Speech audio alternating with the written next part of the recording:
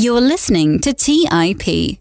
On today's episode, I sit down with Tavi Costa to get his take on the macro environment and why he believes precious metals will outperform in the near term. Tavi is a partner and portfolio manager at Crescat Capital and is one of my favorite resources when it comes to precious metal research. In this episode, we also discuss the 4 pillars of inflation, the risks of deglobalization, especially from China, opportunities in gold, silver, and palladium, and a whole lot more. Tavi is a wealth of knowledge, and this conversation was a lot of fun. I hope you enjoy it as much as I did, so without further ado, here's my interview with Tavi Costa. You are listening to The Investors Podcast, where we study the financial markets and read the books that influence self-made billionaires the most.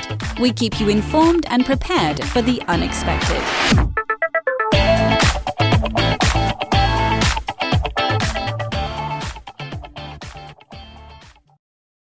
Welcome to the Investors Podcast. I'm your host, Trey Lockerbie, and today I've got with me Tavi Costa. Tavi, welcome to the show. Thanks for having me, Trey.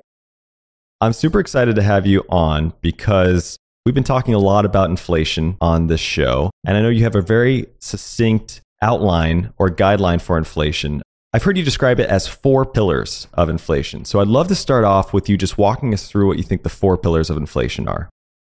It really used to be 3, and one of them is really a long-term one, so I'll explain that. But the 3 main ones to start with is, I believe that we're seeing it with the Federal Reserve right now is a wealth transfer from the government to the people. And I can see that on the data very clearly. Unfortunately, a lot of people are not focusing so much on the data because there's so much inequality issues. But what we're seeing today is a very large increase in net worth of individuals, especially in the bottom 50% of the population. It really is happening across the entire parts of the society. But the bottom 50% is one that calls my attention, at least, because it's highly linked to the increasing value of the market, but also the policies that we're seeing so far on the fiscal side. From my understanding of emerging markets that have had a lot of those policies in place with the focus for the bottom 50%, usually what we see is a large increase of demand of goods and services. That is not to mix with the roaring 20s thesis at all, but I think that fits into the inflationary narrative. Number 2, we have some of the supply constraints. We've done a lot of research going back to the 1919 Spanish flu. And what we saw back then was that raw materials became rare. So we wrote a paper in December of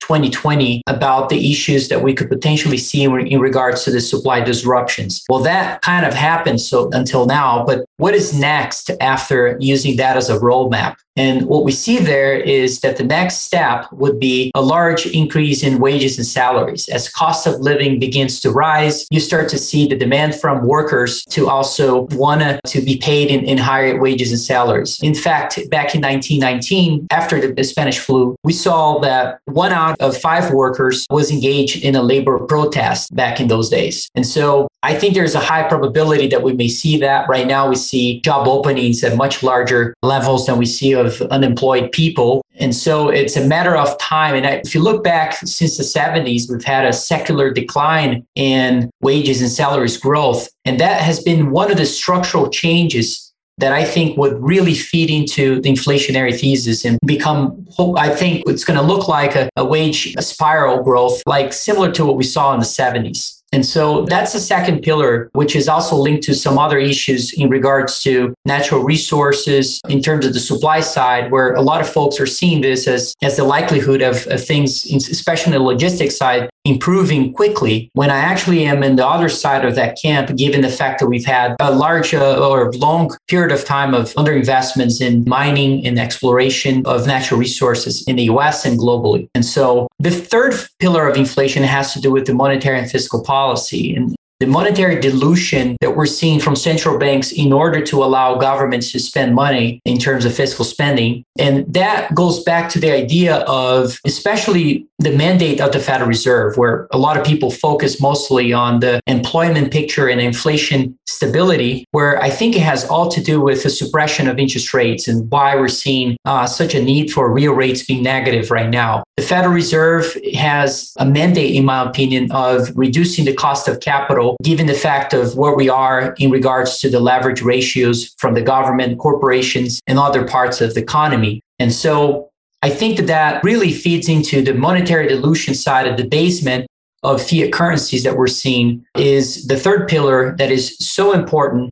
And it will likely continue to be the case given the fact that the macro imbalances have not changed at all since the pandemic or since the global financial crisis have really unfolded back in 2008. The fourth pillar, which I think it's a long-term sort of a lot of implications that we'll see developing in the following years and perhaps a decade or so from now, has to do with the China situation in the US. And that, in my opinion, is the deglobalization patterns that we're seeing. Started really with Trump. At the beginning of that, we saw the idea of using tariffs as a way of tackling the situation and tariffs on imported products from China. And that shifted now with the idea of, it seems like a fiscal arms race between China and the US. And the idea of a lot of countries, not only the US, is to, instead of using tariffs, is to use fiscal spending domestically to allow companies through subsidies and domestic companies to compete with Chinese companies. And I think this is clearly a pattern that we may see to continue, but it will lead to this transition away from China being the manufacturing plant of the world will be inflationary, in my opinion. Once we move towards automation and some other important technological advancements, I think that will certainly taper down a lot of the inflationary issues that may be created by this deglobalization trend. But I do think that the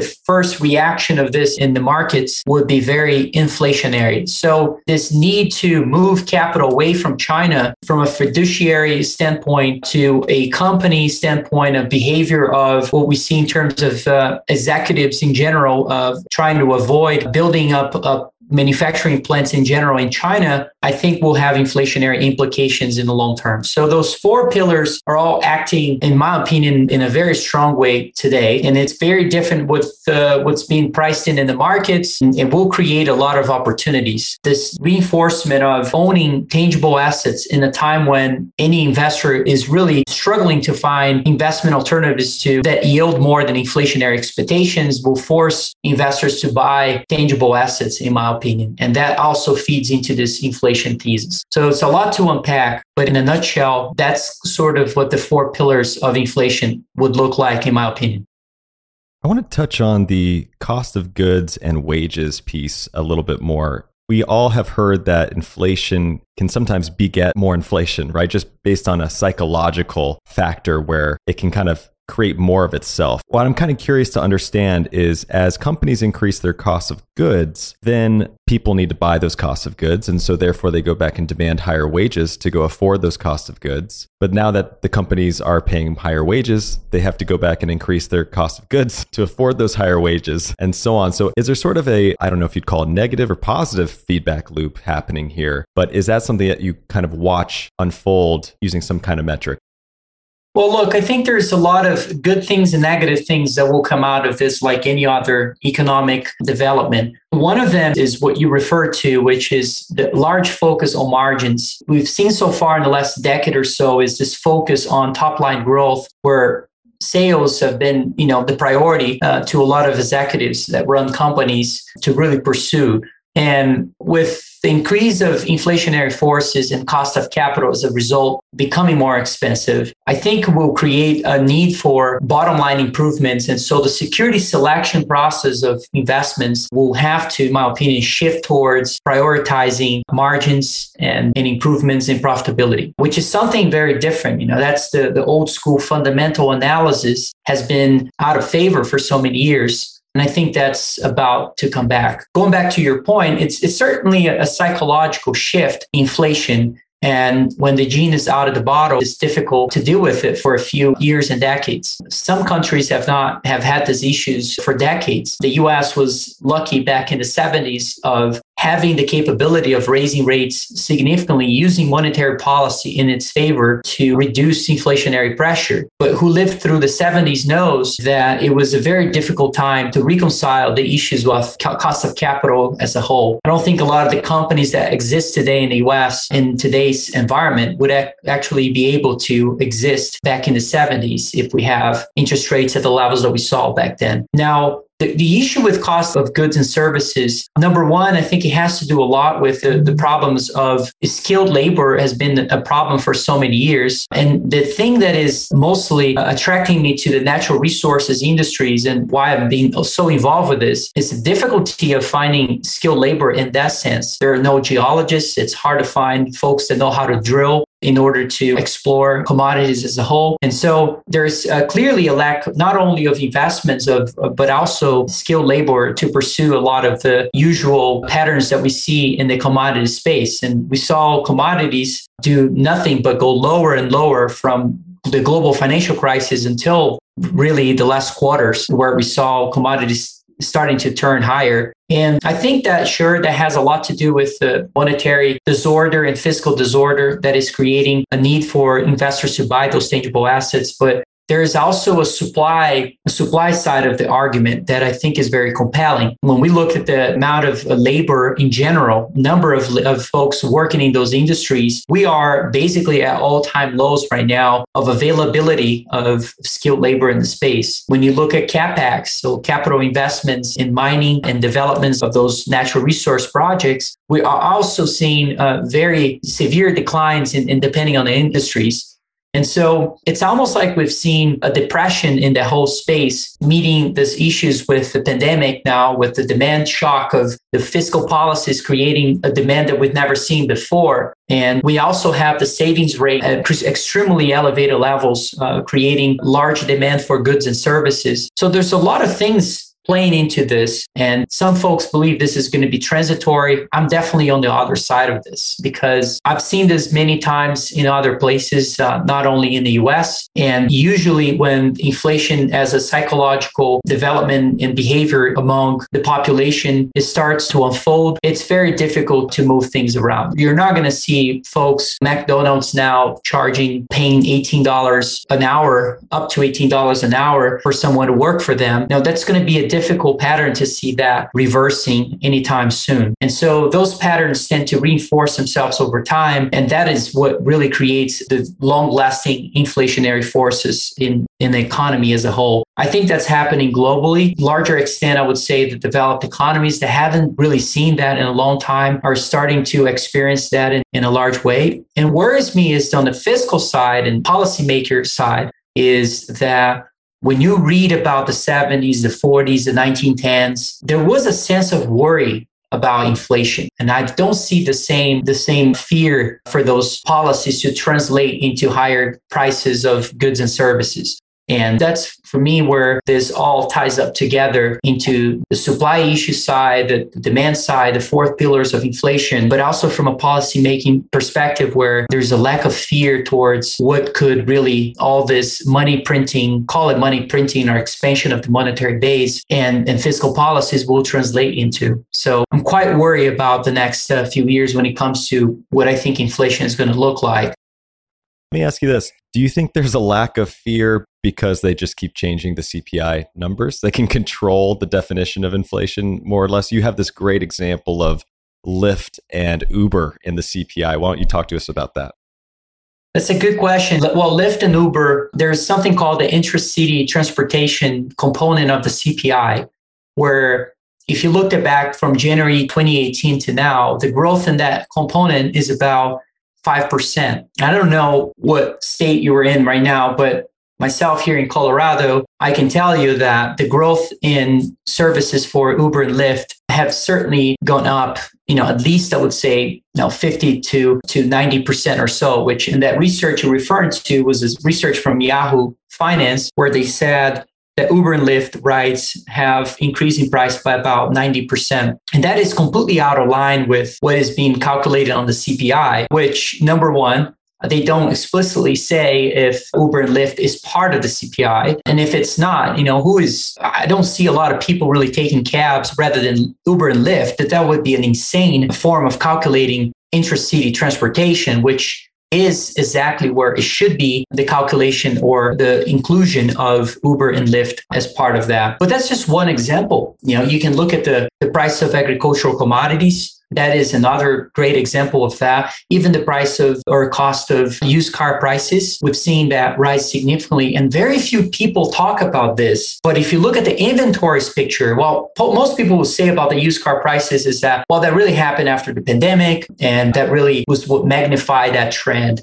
But you go back to the 2019 or so, way before the pandemic, inventories were already at all-time lows for used cars. Kind of interesting idea that we were already seeing those patterns happening prior to the pandemic. Obviously, the pandemic really intensified those supply issues, but there were a lot of those problems already starting to develop in the economy for whatever the reason is. Perhaps some of the issues with natural resource space, as I've referred to, which it was kind of clear that the demand for electrification in the world, there was a miscalculation. There is a miscalculation of the idea of innovating the global economy through electrification and so forth with the amount of commodities that we have to allow that to occur.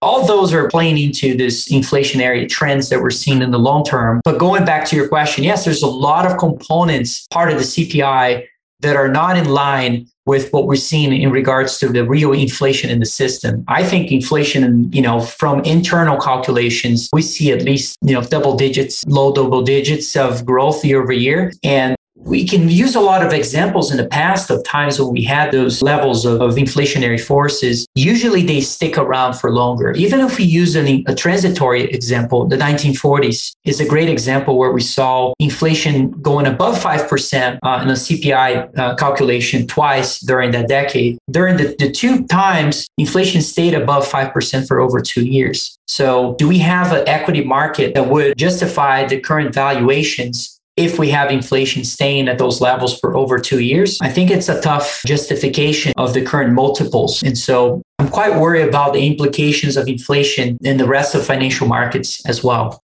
Let's take a quick break and hear from today's sponsors. Don't just ride the index, seek to outperform it with Fidelity Active ETFs. Learn more at fidelity.com/active ETFs. Before investing in any exchange-traded fund, you should consider its investment objectives, risks, charges, and expenses. Contact Fidelity for a prospectus, an offering circular, or if available, a summary prospectus containing this information. Read it carefully. While active ETFs offer the potential to outperform an index, these products may more significantly trail an index as compared with passive ETFs. Fidelity Brokerage Services, LLC, member NYSE, SIPC. Our friends at Corient provide wealth management services centered around you. Corient's goal is to exceed your expectations and simplify your life. Corient has been helping high achievers just like you enjoy their lives more fully, preserve their wealth, and provide for the people, causes, and communities they care about. They're one of the largest integrated fee-only U.S. registered investment advisors, and Corient has deeply experienced teams in 23 strategic locations. They have extensive knowledge spanning the full spectrum of planning, investing, lending, and money management disciplines. The teams at Corient put the collective power of their expertise into building you the custom wealth, investment, and family office solutions that can help you reach your holistic financial goals, no matter how complex they may be. Real wealth requires real solutions. For more information, speak with an advisor today at corient.com. That's spelled Corient.com. That's Corient.com.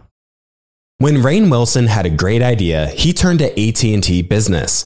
They assured him no matter how out there his idea may be, they had his back. So he came up with this, a talking pillow designed to put you to sleep, backed by a reliable network and the only network with built-in security controls. And thus, Sleep with Rainn was a hit.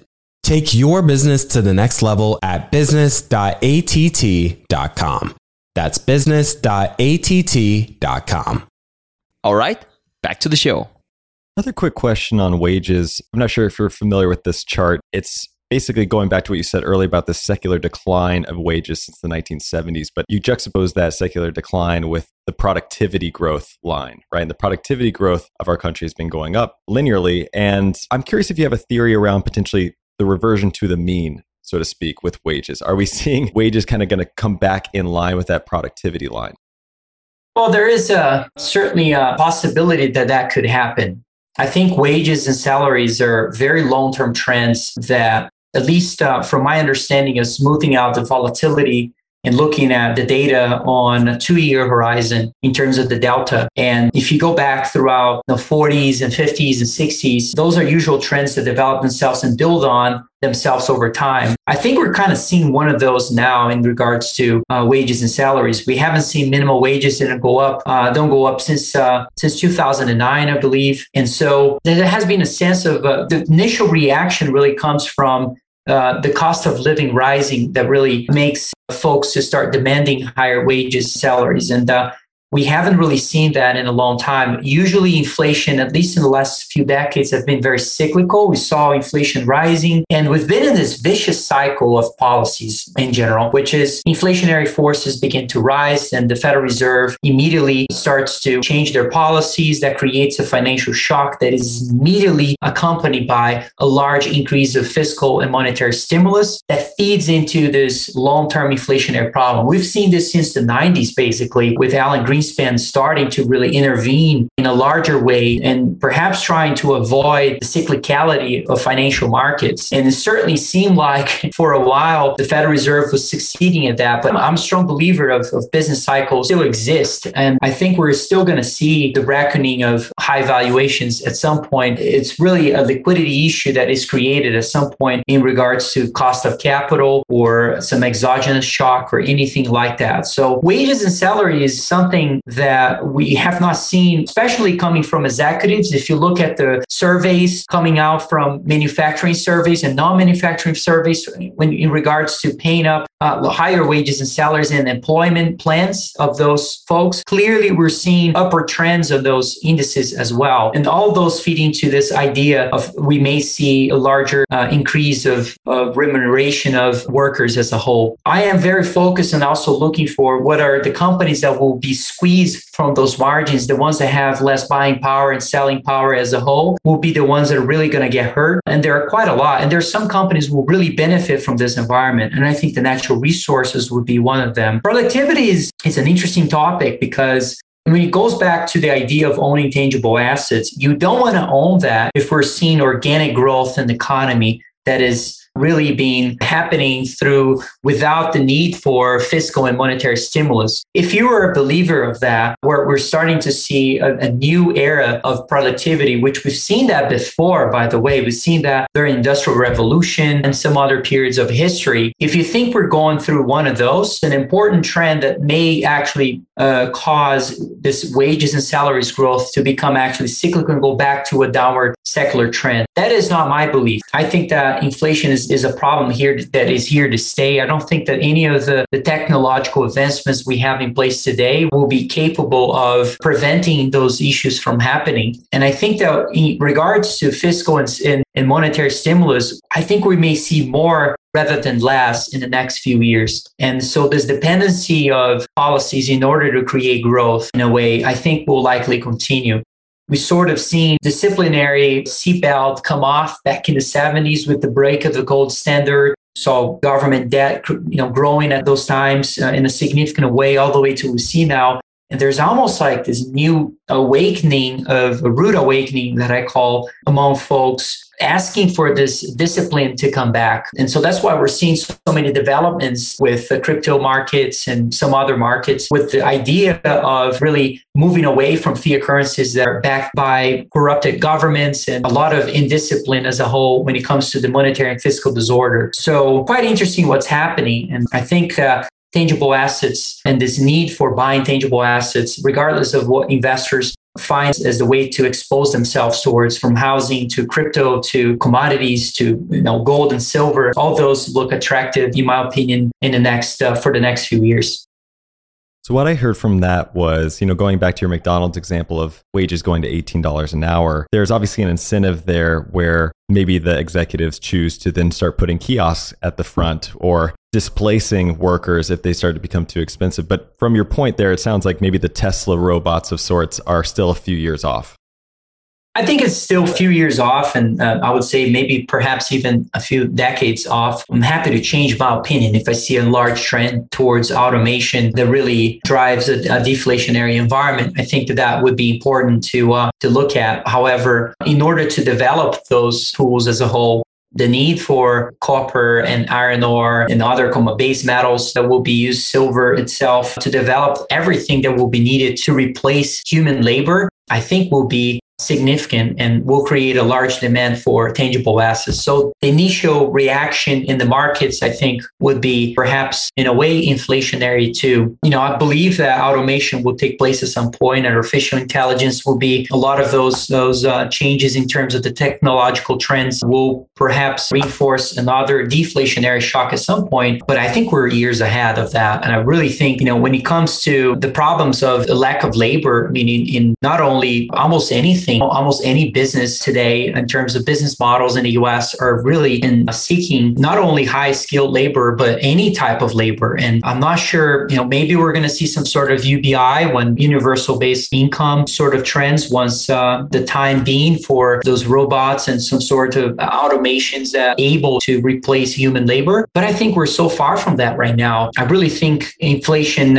is a trend that is here to stay, and it will build on itself for a few years. And what concerns me is back in the 40s and 70s, certainly there was a sense of acknowledgement from especially fiscal policies would perhaps create inflation. And today, given the fact that we've seen monetary stimulus become a much bigger part of the pie than fiscal, and now we're seeing that shift, there is kind of a lack of acknowledgement from policymakers that will create inflation. The issue with fiscal stimulus is so direct. It's not an issue. It's just the way things work. It's so direct in regards to the bottom 50%, from changes such as the cancellation of student debt. Those are all forms of transfer of wealth. For a person in the bottom 50% to cancel their student debt, that is a big accomplishment for them in regards to I wouldn't say accomplishment is not the right word. It's a big shift in regards to what they would be spending in terms of their monthly budget and so forth. And so those are all forms of transfers of wealth that we may see in the future. We saw food stamps going up 27%. That's not transitory. That's going to stay. And obviously that doesn't create the large demand, but those are all examples of large changes in the government with the focus in the bottom 50%. The fiscal agenda is pretty clear to me that there's a lot of fronts here. The Green Revolution is one of them. The peak inequality issue is a large one. The fiscal arms race with China that I was alluding to earlier, and this is infrastructure revamp that we're seeing as well. Policymakers are saying all the time that the issue with inflation is the lack of infrastructure. I don't think that that's the issue. I think the issue has to do with the policies that are so misguided that have been creating inflation. Not to say that we don't need infrastructure developments. We do need infrastructure developments in the US, but that's not the root cause of inflation.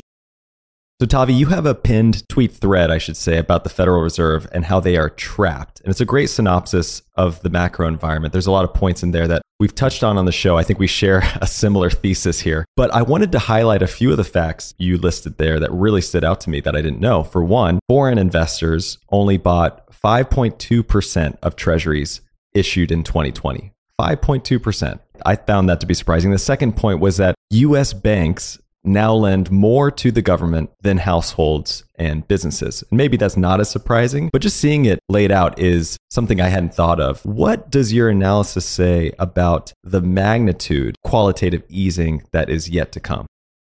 It's a good question because it goes back to this dependency of fiscal stimulus, or I should say monetary stimulus, to fund fiscal. And in regards to the foreign investors, when it comes to participating in the treasury market, it's an issue that we've seen. It's sort of also a secular shift that we're seeing in the markets, where we used to be able to fund most of our debt here in the US through foreign investments. And unfortunately, that is changing quite a lot. And it's making more and more the Federal Reserve as the buyer of last resort for those treasuries. And what called my attention on this was the amount of issuances of treasuries in the last months, especially, and where I don't think that that's going to change at all. As I alluded to, those four kind of main fronts of the fiscal agenda, I think fiscal stimulus, or I would say policymakers, are always looking for a reason to spend money. And certainly we have plenty of reasons to spend money in the next few years, like it or not like it. And this issue of running fiscal, or I should say twin deficits of fiscal and current account deficits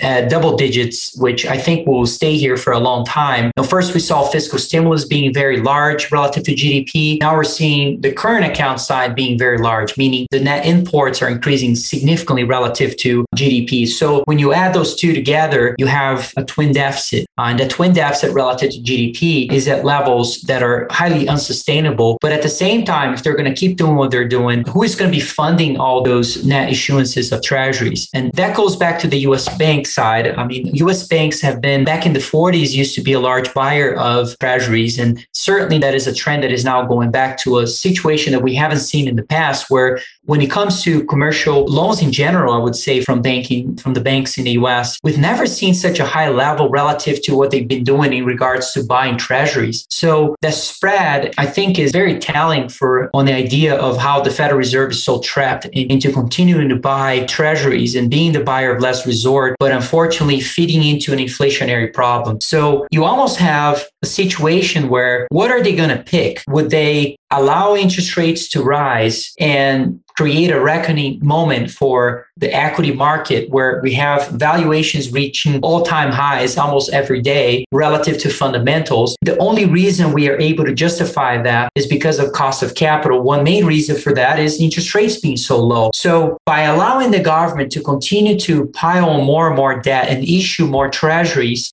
would the Federal Reserve let those issuances find a buyer and perhaps would allow interest rates to rise? Or would they be the buyer of last resort and by doing that, feeding into this inflationary problem we've seen so far? I kind of think the inflation is the path of least resistance. And that's why when it comes to building a portfolio of assets, I really think about what are the best hedges of inflation, because I think that's ultimately what the Federal Reserve is going to choose to pursue in the next few years. So when it comes to tapering, comes to tightening, normalizing policies, what's the capability of the Federal Reserve doing that in an environment where we are with record valuations across almost any risky asset, on top of the leverage issue, especially on the government side? And so you're referring to that tweet. I was really trying to not only look at the data and see the level of issuances, how much were the foreigners or foreign investors really buying. There's also another thing happening here, which is with the need for, and a lot of investors are starting to buy into this tangible assets idea. We're seeing the issue with international reserves by almost every central bank across the globe, where there is a need for improving the quality of those reserves. And certainly the quality of those reserves would not be linked to owning a lot of US treasuries, would be linked to owning some sort of tangible asset of high quality. In my view, one of those would be gold. And so I think there is also perhaps a beginning of a trend where you're going to see some countries beginning to buy tangible assets to try to fix some of the issues of fiscal and monetary disorder in their own places. And that improvement of international reserves worldwide, I think would also create a demand for things like gold relative to US treasuries. And so I'm always trying to think on the liquidity side of how this is going to play out. But it's quite concerning to see this conundrum for the Federal Reserve of having to pick between two destructive outcomes, in my view. One would be a deflationary shock, and the other one would be an inflationary problem that would be really developed over the years. And I think that the Federal Reserve has, or I would say policymakers have finally figured out to be more effective when it comes to their policies. A mix of fiscal with monetary is probably the most effective way. I think that trend is going to continue, and we'll continue to see the Federal Reserve being the buyer of last resort for treasuries with the need of suppression of interest rates. And that for me is what creates this whole thesis behind buying tangible assets at the end of the day. Well, let's talk about some of those assets, because you cover them quite extensively and I'm really eager to dig in. They're not, I would say, assets we often talk about on the show, primarily because a lot of our listeners, myself included, we come from that Warren Buffett camp of buying real businesses that actually have cash flow producing assets. But I want to talk about them because you're right. There's definitely a case being made for them. Let's start with gold. My biggest question with gold is mainly around, as you kind of put it, it was underperforming since 2008 or so. It had this run up in 2020, right? It had this hockey stick effect happening. I think when all of the announcements came out about the amount of stimulation that was coming to the market, that fear of inflation, people seemed to flock to it. But ever since then, it's kind of lagged. And I'm kind of curious, the base case or that thesis hasn't changed. Perhaps there's more of an understanding of how much credit is going to be needed. But what is your base case for why gold has sort of lagged after that first run up?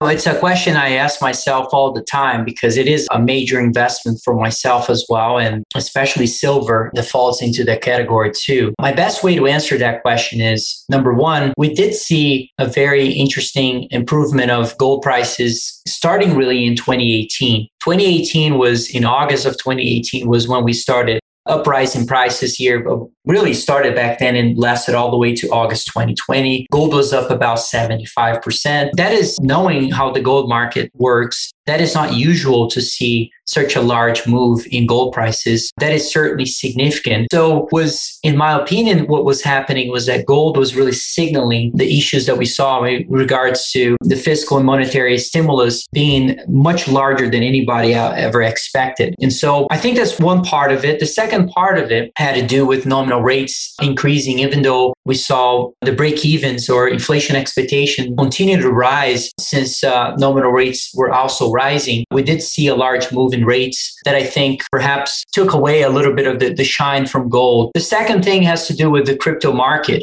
Crypto markets have certainly attracted a lot of the capital that would probably flow into precious metals, end up stealing a lot of the show. So we've seen that as well. There's a lot of reasons behind this. And the other thing is the tapering. If you were trapped, wouldn't you look for any opportunity you had to exit from that position? I would. And so I think the Federal Reserve is really seeing this position right now as a potential form of exit when it comes to tapering and seeing how the market is going to react when it comes to perhaps an increase in interest rates from the lack of purchases of treasuries and the lack of demand from investors. Would that create upward move in interest rates? And so clearly the Federal Reserve is sort of committed to making sure that they are able of tapering, or at least trying to taper. Do I believe that will be sustainable? No, I don't think so. I think there's a high probability that we'll see the Federal Reserve actually returning back to their policies if there's any source of financial shock created by the lack of liquidity in the system, which is kind of crazy to think given the fact that there has been so much liquidity and it's so quick to shift that in regards to removing liquidity especially from the valuations that we are today. So it's a very tough answer, but I think that those are the best ways of tackling this. I think it became sort of a conventional trade in 2020. Usually conventional trades never end well. And then gold, we saw a sort of a correction since August of 2020. But still, if you look at gold in 2020, it was up about 25%, which is quite impressive. And it did serve as a capital protection form of asset during that period. This year, we have not seen as much, and I think that has to do also with the growth in the economy. Some investors thinking that perhaps we would be able to leave these issues without the need for monetary and fiscal stimulus, which I think it's a crazy idea. And so it gave, in my opinion, a very good opportunity to be adding to a position, and that's what we've been doing. We've been buying a lot of properties with gold and silver in the ground. That's where you get the most leverage, not from a debt perspective, but from a price leverage perspective by investing in this market. So we've been doing a lot of that, looking for the best and highest quality projects worldwide that are economically viable to develop mines and look for places where we can find gold and silver in different parts of the world. You can do that across the whole commodity space. You can do that in the base metals space as well, which I think looks quite attractive given the lack of exploration spending and so forth. But gold is now really cheap, not only relative to equity markets, not only relative to the expansion of the monetary base, but also cheaper relative to even commodities. And so something that really calls my attention when it comes to capital allocation and how we should be exposing ourselves for the next few years when it comes to what I think is the need for monetary metals, not only given the issues that we see in regards to policy making as a whole, but also has to do with the macro imbalances that really feed into this demand side of owning an asset that perhaps could capitalize on those issues in a large way. And I think gold and silver are indeed some of those assets. Well, gold obviously gets its value from being scarce. And you mentioned this lack of spending on exploration. And it kind of raises the question for me, and maybe this is an unfair question to pose to you, but I'm curious, if you had to hold gold itself or gold miners, say maybe a basket of gold miners over the next 5 years, which one would you choose and why? So that's a good question. So there's quite a lot of ways to invest as you become constructive in the metals. You can buy silver, you can buy the royalty companies, you can buy the larger producing businesses, and then you can buy the developers or the explorers. So let's break it down into what are some of, and I'll tell you my opinion about which ones I think are going to perform the best. Usually in a secular bull market for gold, and I think we started really in 2018 or so, usually if you identify, and obviously there's no way to factually identify you are in a secular bull market, but our framework of looking at the macro data makes us believe that we are in a secular bull market for precious metals. And therefore, if you have that view, you want to be buying the things that usually have a higher leverage to gold prices. They're also riskier. So those are the exploration side of, or exploration businesses, the ones that only perhaps have a property, that believe they have gold or silver. Some of them already they've been drilling that property to look for those underlying commodities or metals such as gold and silver. And so that's one form of investing. Then you have the royalty businesses are the safest forms of exposing yourself to this whole industry. The larger producers, which are the Newmonts and Barricks and Kirklands of the world, those are also quite interesting. They have a stream of free cash flow over the years, been producing consistently for over a decade. A lot of those companies are being able to create a very large balance of cash, net of debt for the last few years, given the fact that gold prices are so high, but their costs remain very low. And so you're seeing a very large improvements, fundamentally speaking, for a lot of the producers. Then you have the developers. The developers are the ones that already know that they have a deposit. They know they have a system, a gold and silver or any other metals underneath the ground. And so what they do is they're trying to develop those mines. They are usually, you're going to see a lot of financially savvy folks navigating those markets. They know very well how much it would cost for them to develop those mines. And so as they get into production, they're going to have some issues back and forth until they get more consistent. So you're paying for that risk. There's no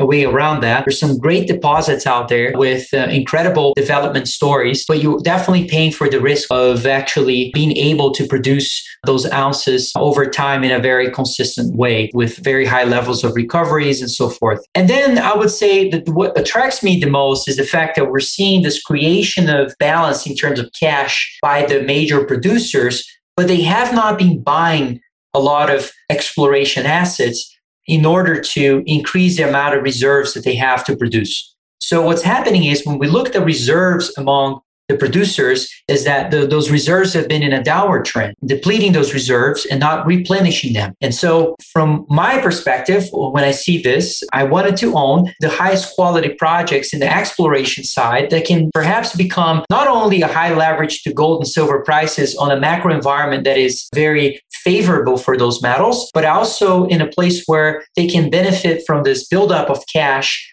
in the need for those majors to buy exploration assets. And they're going to be looking for the most economically viable deposits you can find on Earth. And so we build a portfolio of 90 companies in the exploration space. Now, those 90 companies, why do we have so many? Because there's an incredible amount of risk in those businesses. And it statistically made sense to us to own a large percentage of those companies that we like. And you would be surprised. The majority of the companies in the gold and silver space are basically sub 200 million market cap. And so we like to own those businesses at very early stages, sub 20 million market cap. We buy a 20%, 10% stake on those companies and help them to develop those deposits going forward with the help of a geologist. His name is Quentin Henning. Now, I think the entire industry is going to be very attractive for the next few years. I think we're going to see the royalties and the major producers do very well. I think we're going to see some new producers coming into play, some companies that have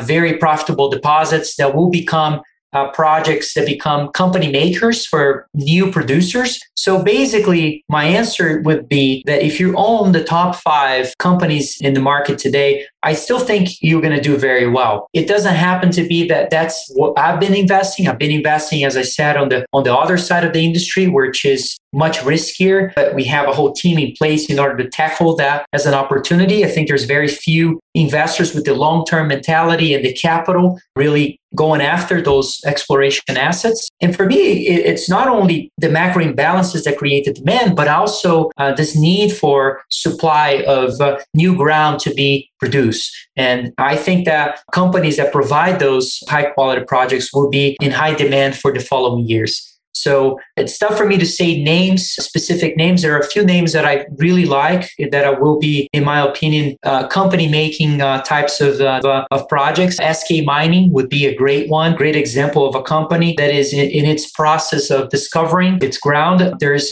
some other companies that have already done very well recently in regards to discovery that will look like new producers or perhaps will be bought out by larger producers. Newfound Gold would be a great example. That's in Newfoundland. Kingfisher is another very early stage company that we have a large belief that would be a company that will look like a large discovery. Goliath Resources is another one that we think would be a company that will show a lot of strength when it comes to developing a discovery and moving towards becoming, over the years. And those processes take a long time. That's why when you ask those questions about transitory, building a mine, it's hard enough to find a discovery. When you have a discovery, then it takes you another 5 years at least to develop that mine. So this idea that the supply of metals will catch up with the demand so quickly is just not correct at all. And so there is, a timing constraint here, part of the variable as part of this equation that I think is understated when it comes to the transitory argument.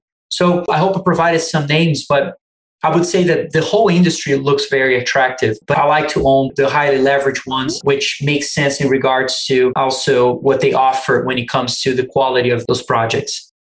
Let's take a quick break and hear from today's sponsors. If you're looking for the right franchise concept at the right time, an iFlex Stretch Studio franchise is the business for you. iFlex is the newest franchise concept from the founders of The Joint Chiropractic. With over 200 licenses already awarded to our regional developers, there's never been a better time to own an iFlex franchise in your market. An iFlex Stretch Studio franchise offers its clients the best in professional assisted stretching for one affordable price in one beautiful location. Even the Mayo Clinic says stretching can increase flexibility and improve your joints' range of motion, helping you move more freely. Prime regional developer opportunities and franchise locations are going fast. Don't miss this opportunity to get into this rapidly growing health and wellness business from the founders of The Joint Chiropractic. Find out more today. Call 888-994-3539 or visit iflexpodcast.com. Call right now, 888-994-3539 or visit iflexpodcast.com. Kyle, you're connected with a ton of different investors and portfolio managers, and you're just really in the know on a lot of these things. How do you keep up with all the day-to-day headlines for your portfolio companies? Yeah, so I used to have a ton of issues with this, and that was until I started using Yahoo Finance. Really? What's so great about it?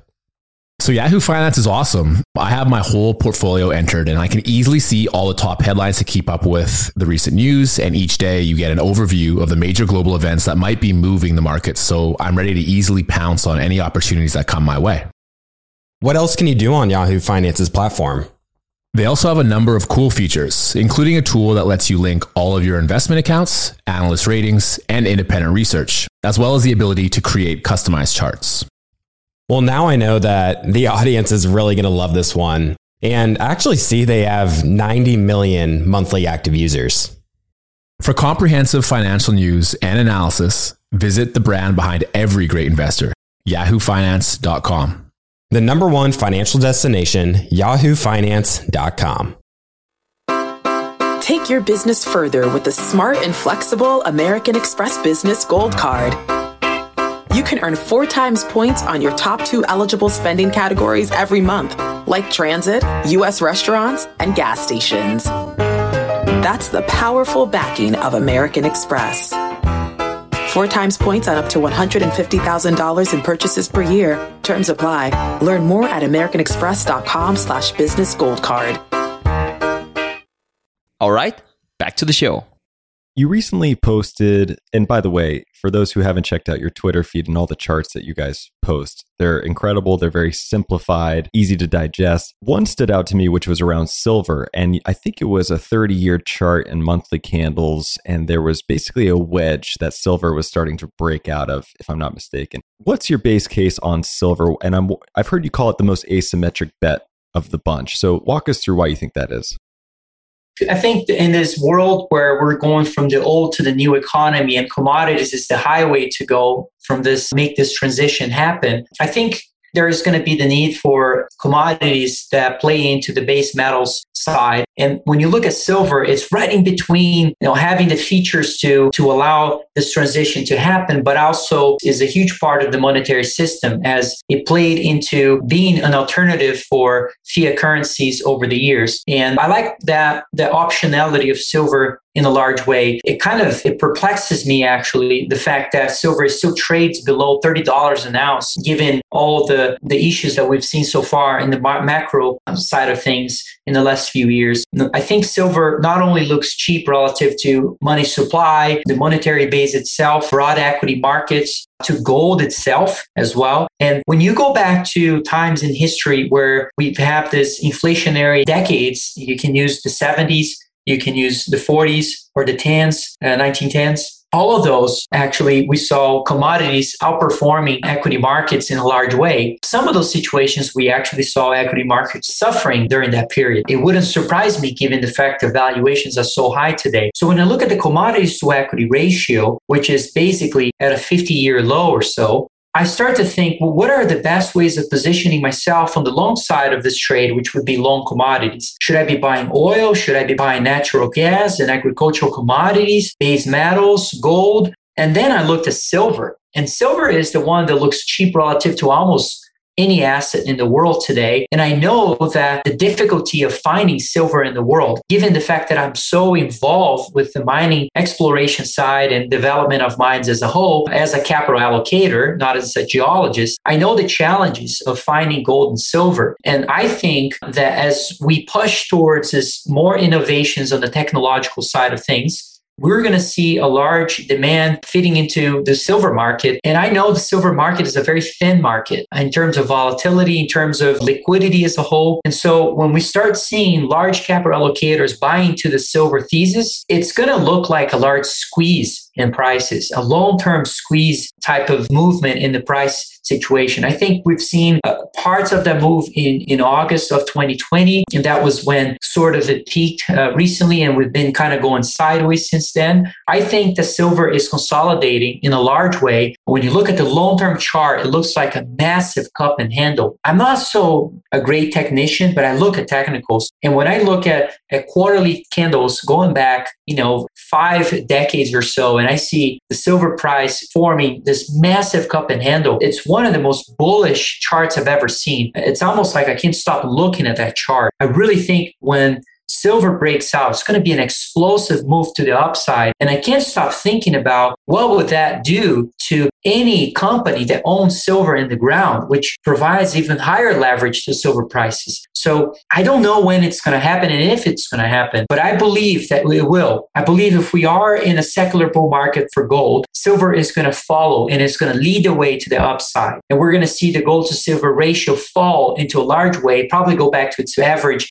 at about 30. And once that happens, it's going to lead to a lot of capital allocation towards this whole industry. It's a total lack of liquidity in exploration, development. The whole industry lacks liquidity as a whole. And I think we're going to see that coming back in the following years. Those businesses are looking more and more lucrative, just where prices of metals are today. They don't have to move at all. And so it's attracting more and more capital, and I will continue to attract more and more capital over time. And so I think the next few years, we're going to see an explosive move for silver. And I'm trying to look for the most compelling stories within the silver market that I could own in order to be positioned for that move. And so I'm very bullish on silver. I think it's the cheapest metal on earth. I've said this a few times, and it's the most asymmetric opportunity in the markets today, in my opinion. One metal we've never discussed on the show, to my knowledge, is palladium. So walk us through, maybe there's some overlap as far as the bullish case for palladium, but I'm curious, how does that kind of stand with gold and silver?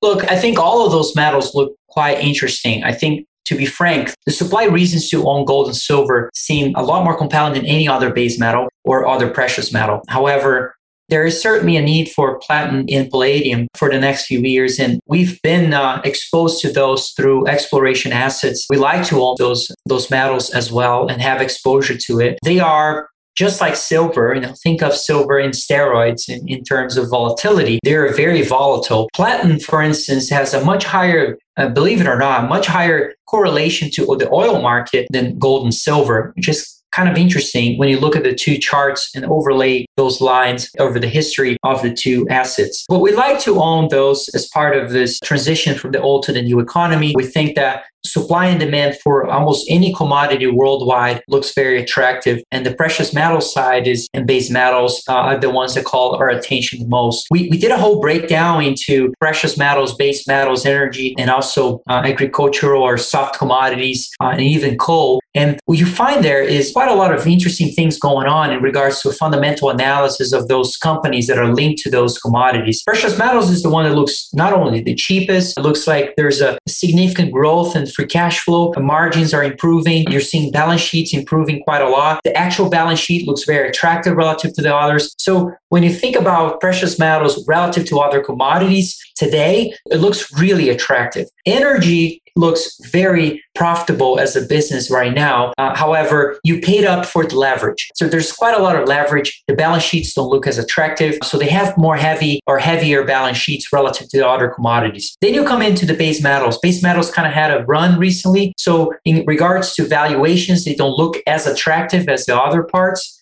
but they still look very profitable when it comes to the growth in fundamentals.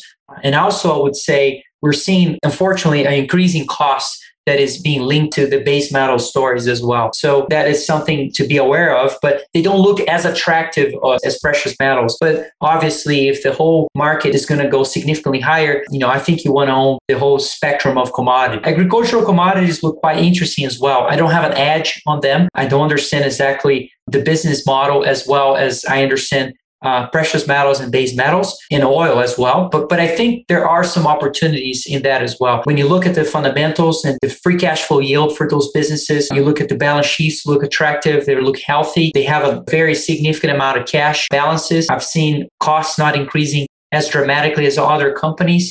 And so that looks quite attractive too. Coal had actually a good run. Some coal-related businesses had a good run recently. But when I look at the fundamental metrics, nothing looks attractive to me in that space. So we have zero allocation towards that. So I think that gives you a big sense of what I think about commodities as a whole. The focus has been precious metals because I think it fits into these two lines of thinking of monetary metal and the shift from the old to the new economy. And I think precious metals serve that purpose very well. So it's quite a lot of ideas that you can explore when it comes to exposing yourself towards tangible assets. But that's the way I view it as capital allocation. As of now, we think that precious metals look the most attractive. One question I've been asking a lot of our guests is around what they think the biggest risk to the market currently is. And you touched on China, or you alluded to it earlier, and this risk of coming from the trade balance issues and deglobalization. Is this where you see the biggest risk in the market today? I do. I think it's difficult to think about a liquidity sort of crash where obviously what we're seeing, if the equity markets drop by about 25 to 30% on any event, you would probably see the Federal Reserve coming in for the rescue with a very large package of stimulus and probably trying to really suppress the issues in a large way. I think it would have to come from an exogenous shock. And the biggest risk I see to the global economy today is in regards to China. I remember back in the days in 2014, 2015, when I used to look at China a little more in depth, and we were very concerned about the size of the banking system, given the fact that it's also a closed capital account economy. So what we found today is that the banking assets of China are closer to $50 trillion. It's about 300% of GDP. At what point do you see some real implications in terms of what that could cause in regards to a credit bust and any sort of issue? I think that the biggest risk for China is inflation. The economic model of China with exports and actually buying a lot of raw materials, meaning commodities in a large way, it has worked because commodities were really cheap over the years. And now that's shifting. And I think that will create a problem in the Chinese economic model. So I've been very focused on that. I think that the crackdown on the CCP on domestic companies has a lot to do with the crackdown on actual inflation, that they would never admit to it. But clearly to me, no one would shoot themselves in the foot by doing what they have been doing in regards to the changes when the crackdown comes in from the CCP and really damaging a lot of domestic companies in China. Even though we've seen some degree of that happen in 2015, 2016, today we're seeing a much worse setup when it comes to that. And I think China, you study history of credit bubbles, it's difficult to pinpoint what exactly causes those to burst, but it seems to me that China it has all the recipes for a credit bust. And I don't know what the Federal Reserve would be capable of doing if that would actually occur. And so I am very concerned about that. I think that you want to build an inflationary at its core when it comes to a portfolio, but looking for deflationary hedges when it comes to those exogenous risks. And one of them, I think, is China. And so what I think about this is I really believe that if that happens in terms of an unfolding of the currency and credit crisis in China, I believe that would feed into also a devaluation or a major devaluation of the Chinese yuan. And usually what we see is that sometimes those credit busts happen with the equity markets falling apart in local currency terms. Sometimes we see the actual currency having issues. But one pattern that we found throughout Asian markets and South American markets and other developed economies as well is that gold in local currency terms tends to do really well in the subsequent years of those issues. And so we own tangible assets, mostly gold, silver, precious metals, base metals. And then we have some short positions in the Chinese currency. And so, mathematically, that is being long precious metals or tangible assets in Chinese yuan terms. So we like to have that as just adding to the asymmetry. It's an insurance policy. That's the way I see it. If we're wrong about this, we lose 1 or 2% of the portfolio. We could certainly make up a whole year of performance if that happens to be the case, where the currency in China happens to devalue significantly as we foresee. So I think that is a significant risk to the market. It is a deflationary risk. I think that devaluation of the yuan would mean deflation to the rest of the global economy. And we've seen so far is that Chinese ADRs started to falter with issues with the US and China. Then we saw domestic shares in China also falling apart. We look at the year-over-year change of that. It tends to lead to issues in emerging markets. So we've had emerging markets starting to have some issues. And that usually, when you look at those changes, the delta of those price movements in Chinese assets tends to lead to deceleration of macro data in the US and other developed economies. So I happen to believe that if that's going to unfold, that is going to be net negative for the US. And so I am very focused on how do I hedge that from my overall position. I think that the best way is really by being short the Chinese currency and being long US dollars. Again, if I'm wrong, it's not the end of the world, but I view it as a very important insurance policy for the rest of the portfolio. So Tavi, before we let you go, I want to make sure I give you a handoff to Crescott Capital, to your Twitter feed, any other resources you want to share with our audience. Well, thank you for allowing us to share that, Trey. I would say our website, crescott.net, is where you can find our letters and information of our company, but also a lot of content in regards to interviews and presentations that we do almost weekly and daily. You can also find my Twitter at Tavi Costa, where I share a lot of macro data and charts and ideas and thoughts about what we are positioned in our portfolio. And you can also find me on YouTube. If you just type my name, there's quite a lot of interviews where I share my views just like this one. And I really enjoy doing that and sharing some of the concerns and opportunities that I think that are today in the markets. Tavi, this has been a lot of fun. I learned a ton. I know our audience is going to love it. You've been very generous with your knowledge and insights, and I would love to have you back and do this again. I'm watching silver myself closely as well as gold, and this China issue is an interesting topic that I think we should explore a little bit more. So thank you so much again for coming on, and love to do it again soon. Thank you, Trey. It was a pleasure. All right, everybody, that's all we had for you this week. If you're loving the show, please don't forget to follow us on your favorite podcast app so you get the episodes automatically, because you do not want to miss the guests that we have coming up. Tavi and I connected on Twitter, so if you'd like to get in touch, you can always find me there at Trey Lockerbie. And if you're looking to do your own research, especially on stocks, definitely check out the resources we have built for you at TIP. Just Google TIP Finance and it'll pop right up. And with that, we'll see you again next time. Thank you for listening to TIP. Make sure to subscribe to Millennial Investing by the Investors Podcast Network and learn how to achieve financial independence. To access our show notes, transcripts, or courses, go to theinvestorspodcast.com. This show is for entertainment purposes only. Before making any decision, consult a professional. This show is copyrighted by the Investors Podcast Network. Written permission must be granted before syndication or rebroadcasting.